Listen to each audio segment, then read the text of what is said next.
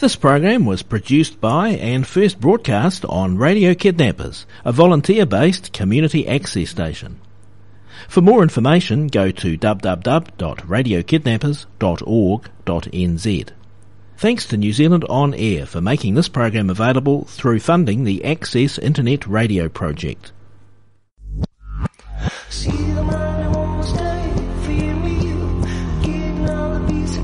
You're tuned to Radio Kidnappers, the voice of Hawke's Bay. This is a program called Real Wealth, and it's our pleasure, as always, to have in the studio from the Stuart Group in Hastings, Glenn Trillo. How you going, Glenn? Very well, thank you. Happy New Year to you. And to you. Good to be here.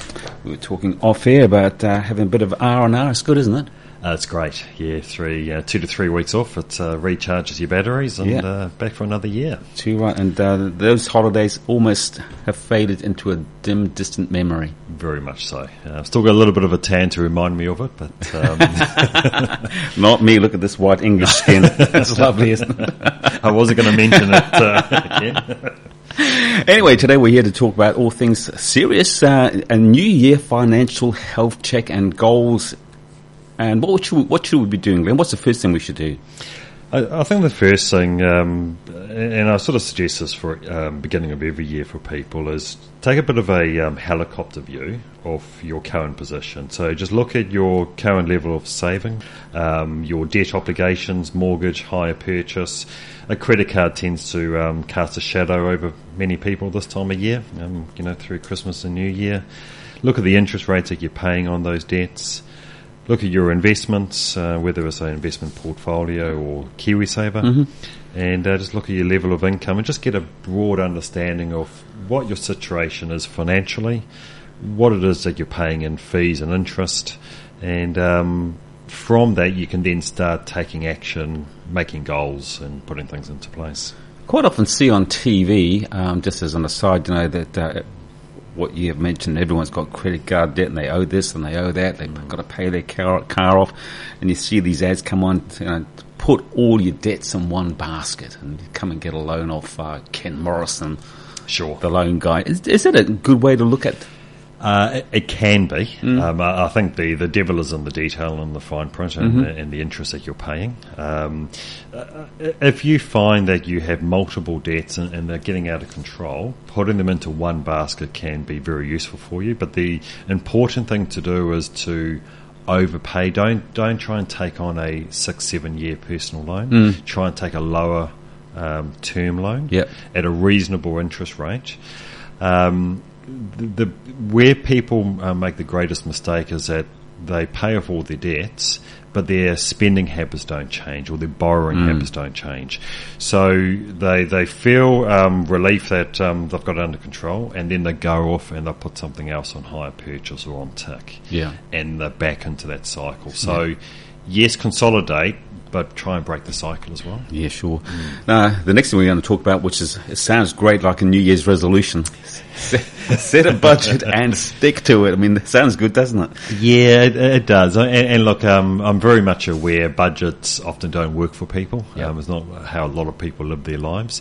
What I would encourage you to do, so if you were to set a budget, ensure that it's realistic and reasonable, that you're not just trying to cut costs and the like. If it's not going to be reasonable, you're not going to stick to it. It's a bit like dieting, isn't it? Exactly that. Yeah. Okay, so it needs to be realistic. It also needs to be flexible and understand that in certain months or even in seasons, things are going to cost more than other times of the year. Like electricity in winter, expect to pay more, and that's okay.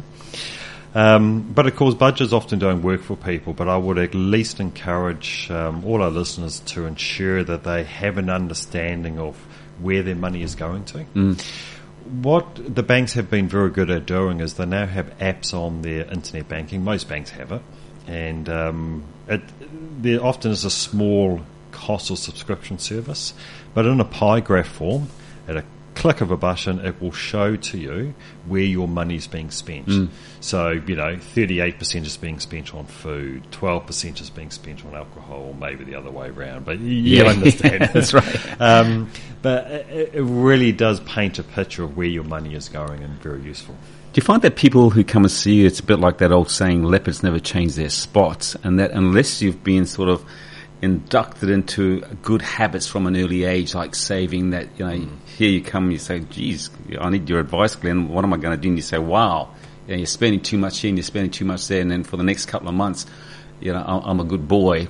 But then you go back to your old ways, is it? Yeah, and some people do, and that's very, very hard to break, isn't it? And some people, it takes a eureka moment to truly find, to come to realise that they do need to change their ways. But part of this is education. Part of it is just understanding. We're going to talk about retirement and KiwiSaver today as well, but understanding how much you need in retirement, how much you should be putting away for a rainy day and the like, to get a better appreciation of what you actually need to do. Well, everyone wants to pay off debt. Give us some ideas. How do we start doing that? Well, you mentioned it before. One of the ways is if you've got many small loans, credit cards, so one idea may be debt consolidation. Okay. I've also seen people do this in a mortgage form whereby either they top up on their mortgage to repay the credit cards and the personal loans, or do a revolving credit type facility. Is that robbing Peter to pay Paul, though? It is if you borrow money over 25 years to pay off a 4-year debt, then absolutely you're going to be worse off long term. Yeah. Okay. So the real key there is if you borrow money on the mortgage to repay short term debt, is that you step your mortgage payments up. So you repay that portion of the mortgage in about the same time or thereabouts as what you would have done. Yeah. But you're paying at a much lower interest rate. Sure. Okay. The other thing also is have a look at what your current mortgage payments are. We've heard these stories before, but to give you an example, a $250,000 mortgage at a floating interest rate over 30 years is about $341 per week. Yeah. You would pay about $283,000 over 30 years. It's a lot of money. If you put an extra $60 a week on it, or a little bit over $60 a week, you take 10 years off and you save over $100,000 in interest. So it doesn't take much to take time off your mortgage and to save some real money. And until you actually see that figure in black and white as I'm looking at it on this bit of paper you gave me, it doesn't mean anything until you actually see it in writing and think, wow. Well, yeah, absolutely. That $250,000 mortgage, if you're paying $280,000 in interest, plus the principal back, that's an expensive property you just bought. That is. And remember, I think also a little bit of a change of thought process. Interest is a fee. Yes. So I hear people say they've got a fees-free credit card or fees-free this. No, they didn't, because you're paying interest, and that's a fee. Yeah. I wonder that when you look at paying off your debt, someone who's getting $50,000 a year, in general, they live to their $50,000. Sure. Someone who's getting $100,000, the guy's getting 50, looks at that guy and says, wow, I was getting $100,000. Yeah. But that guy is living up to his $100,000, and the guy's getting 150. They're probably living to the max, aren't they, most people? I see this so often that, your lifestyle changes comparable to how much you earn. Yeah. And look, I know that the more you earn, the argument is that you can do greater cost savings and pay down debt faster. But often also you may live in a property which is more expensive. Sure. You've got a higher mortgage commitment and the like. So you have butter instead of margarine. Correct. Exactly. Yeah. Okay, now planning for our retirement. Now this sounds good, but again, I sort of bring it back to what we just talked about paying off debt and how much money have you got coming in. I think that most people in this day and age, Glenn, might think, yeah, well, that sounds good, but who's got anything left over? Sure, yeah, I know. And I think the key message I would like to get across today would be, many people have KiwiSaver, probably the majority of people, which is good. Find out who is your KiwiSaver with, because many people don't actually know. How is it invested? Is it in conservative? Is it balanced? Or is it a more growth-orientated fund? Okay, so you can actually make some changes. Just taking your KiwiSaver from a conservative approach to a more growth approach can earn you tens of thousands of dollars between now and retirement, depending on your situation. And that would come with a caveat, though, wouldn't it, that if you were 60, you might not want to do that? Absolutely. Yeah. So it all depends on stage of life that you're at and your time horizon and the like. But if you're a younger person and you're in a conservative fund, just by making a switch, if it's right for you, to a growth fund, could earn you tens of thousands of dollars, and that's a really easy change to make. So just get an understanding. make sure that you're contributing enough to get members' tax credits. Yep. So it's about $1,042 or just over per year you had to put in, and the government will match that 50%, $521. I quite often hear figures bantied around that when you retire, and I'm not far away from that, and they say, well, if you want to maintain a reasonable lifestyle, you've got to have $470,000 in the bank. Yes. Well, I'm a bit worried. Okay. Which you had heard that a few moons ago. I've heard this as well, and I understand the argument. I think everybody's situation is different, and certainly many of us who will not have that sort of money come retirement, don't be too disillusioned. Don't use it as a cashless or an excuse just to say, look, it's all too hard, so I'm not going to save. Because having something to top up national super is a downside better than having nothing at all. Dead right. Okay. What's your opinion on reverse mortgages? So as you get to a certain age, you get near retirement, and you might be sitting in a house which is worth, I don't know, $500,000 or $800,000, and you say, oh, well, I would like a new car, I'd like a motorhome. Why don't I just go and borrow $250,000 and have everything I want, but have one of those reverse mortgages? Are they a good thing? Opinions are divided on reverse mortgages. Some people are a real advocate for them. Some people very much not so. I think reverse mortgages have a place to play and will probably become more prevalent as time goes by. Just coming back to your comment before, that a lot of people will retire without the funds that they would ideally like. So reverse mortgage does allow you to borrow money. You don't make repayments. Interest is accrued on the mortgage year on year. And my understanding is the bank guarantees that there'll be no negative equity at the end of the term, and they won't force a sale. I think what you need to understand is if you're not paying any principal or interest is accruing, your mortgage increases year on year. And at the end of the term, you come to sell the property, those funds that may have been used, your equity to help you into a retirement home or to leave for your loved ones upon your demise, may just not be there. So that's a discussion you want to be having and seeking independent advice. But I believe it has its place to play in the market. Yeah. So, I guess you've just said it, but so the one big reason that you might suggest to someone listening to this saying, no, don't do it, what would be the main reason not to do it? The main reason not to do it would be that you'll find yourself, your equity in your family home will diminish over time. Compounding interest, when it's owed as a loan, compounds very quickly. Okay. And you'll find at the end of it that the equity in the home may be very little at all. You won't have anything left to leave to loved ones, and that's probably the main reason why you wouldn't do it. What happens if you run out of equity? Can they come along and say, okay, well, look, we've got to get out? My understanding is that the bank guarantees that you will not be left in negative equity. So you can stay in there till the bitter end. Yeah, you can. Just be aware, though, that I believe the most that you can borrow on reverse mortgages is up to about 30 or 35% of the value of the property. All right. So they have all these calculations in the bank to help ensure, based on average age and et cetera, that you won't go into negative equity, all things being equal. Now, everything sounds pretty simple so far, but we've got to be organised and we've got to stay organised. How do we do that? I think, like I say, having a helicopter view, understanding what you're paying out every month. Also seek a professional. Now, this will differ depending on your situation. For people with funds available to invest, it may be coming to see somebody like myself, a financial advisor. For other persons, it may be seeking advice from a budgeting service. Another good place to start may be your personal banker at your branch.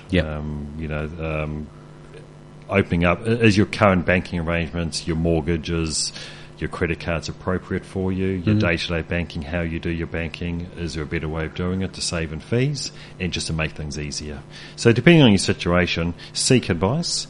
And of course, for some people it will be creating a written financial plan, because unless you put it on paper, the chances are you're not going to actually carry it out. Credit cards are a good point. I mean, I know that some years ago our bank approached us and said, look, hey, we want you to have this much money. And I said to my wife, well, we don't need that much money in credit. But they said, but it's here if you want it. Correct. And it is so easy to say, yeah, we'll have that. Yep. And all of a sudden you've got $25,000 on your credit card that you can just, it's not a problem, let's go shopping. Go and spend. Is that a good idea? Or should you go to your bank and say, look, what I want a credit card, but I want this limit on it? Yeah. And that's the approach you should take. Overall, I'm an advocate for credit cards. I think majority of people need a credit card. Yeah, just absolutely. Paying for things online, paying for accommodation and travel and what have you. So credit cards are important. It becomes an issue, and even that limit's not an issue unless you actually go and spend it, right? Exactly. It's tempting though, isn't it? Yeah, and it's very high interest rate. So if you do a cash advance on a credit card, interest rates immediately, cash advance fee, and it's at a high rate of interest. Okay, so it's really down to the individual, but certainly you should cap it. I mean, is $2,000 enough? Is $5,000 enough? Yeah. $25,000. Do you really need $25,000 limit on a credit card? No, you do not, especially if you've got two. Yes.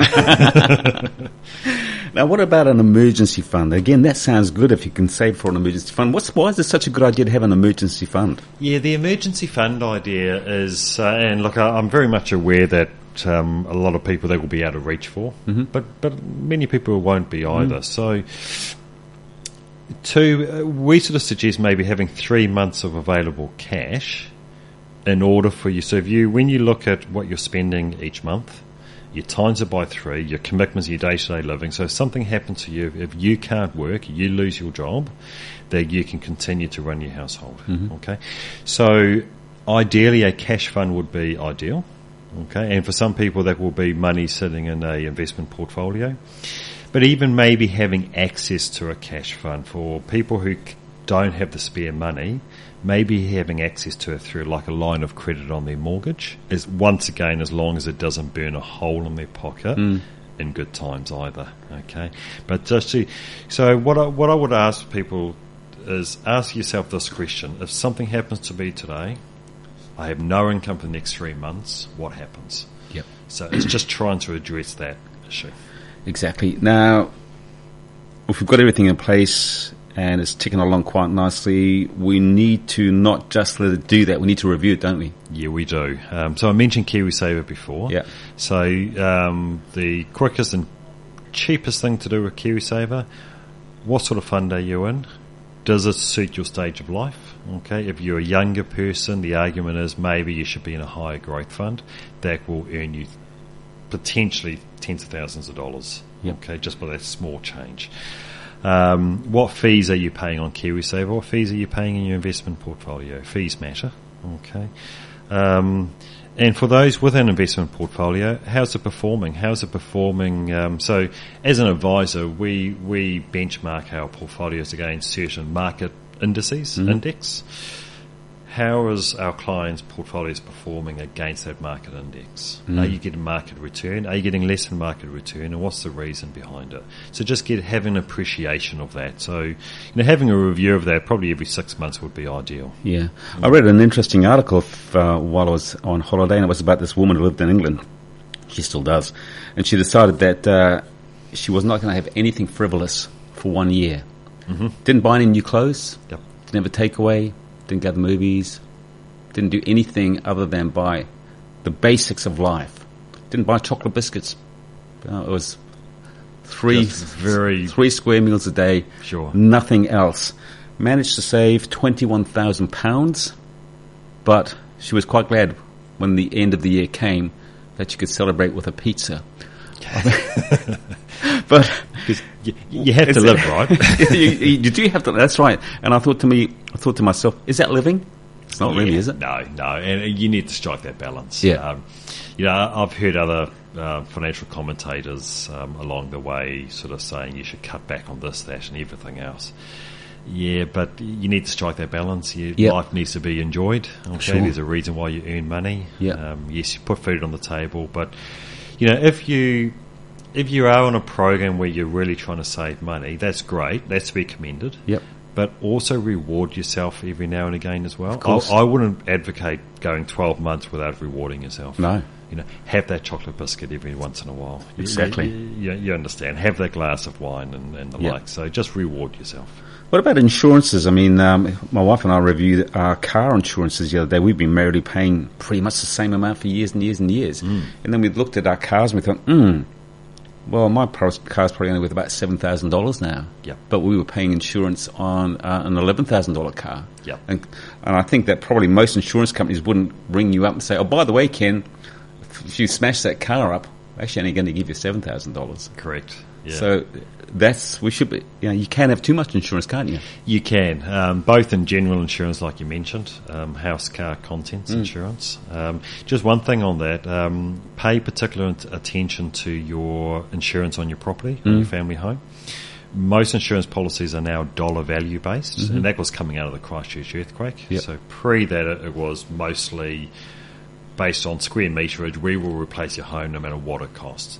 Now it's up to you to name your dollar figure. So you need to do quite a bit of homework on that because you don't want to be underinsured. And if you're overinsured, then you're just wasting premium. Sure. Okay.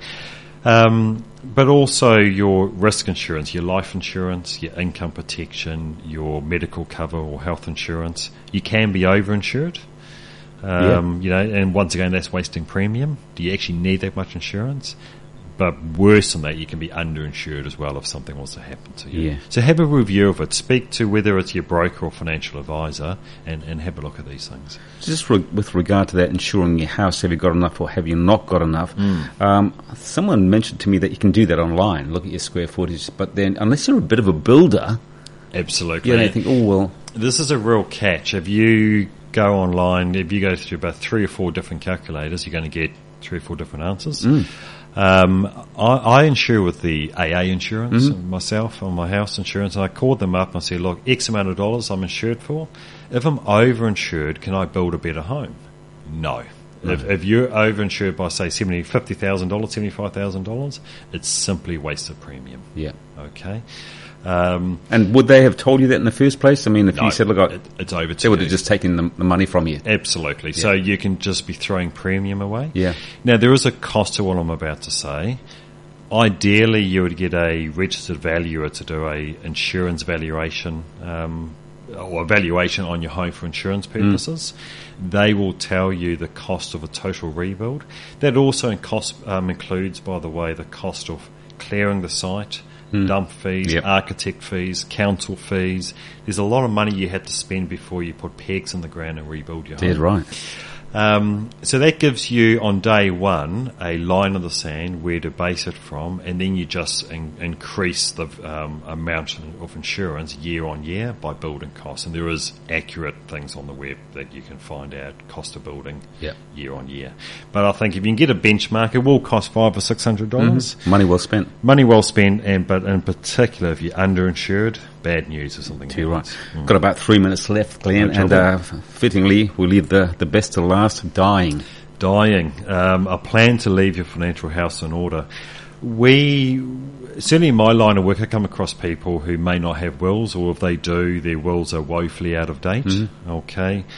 So does your will reflect your wishes if you were to pass away today? Okay, that's the first question you ask yourself.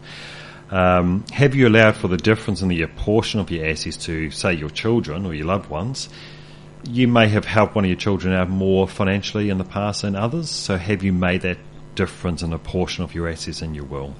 Do you have your enduring power of attorneys in place? If something were to happen, is there someone able to step in and make decisions on your behalf financially or for your health and well-being?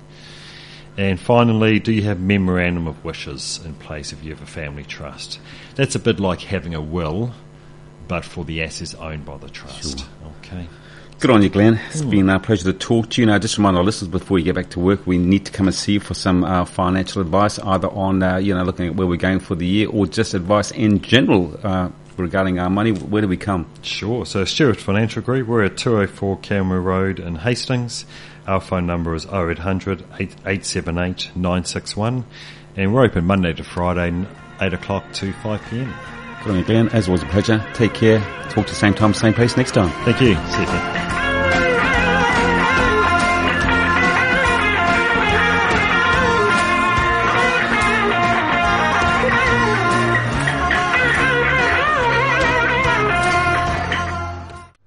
This program was produced by and first broadcast on Radio Kidnappers, a volunteer-based community access station. For more information, go to www.radiokidnappers.org.nz. Thanks to New Zealand On Air for making this program available through funding the Access Internet Radio project.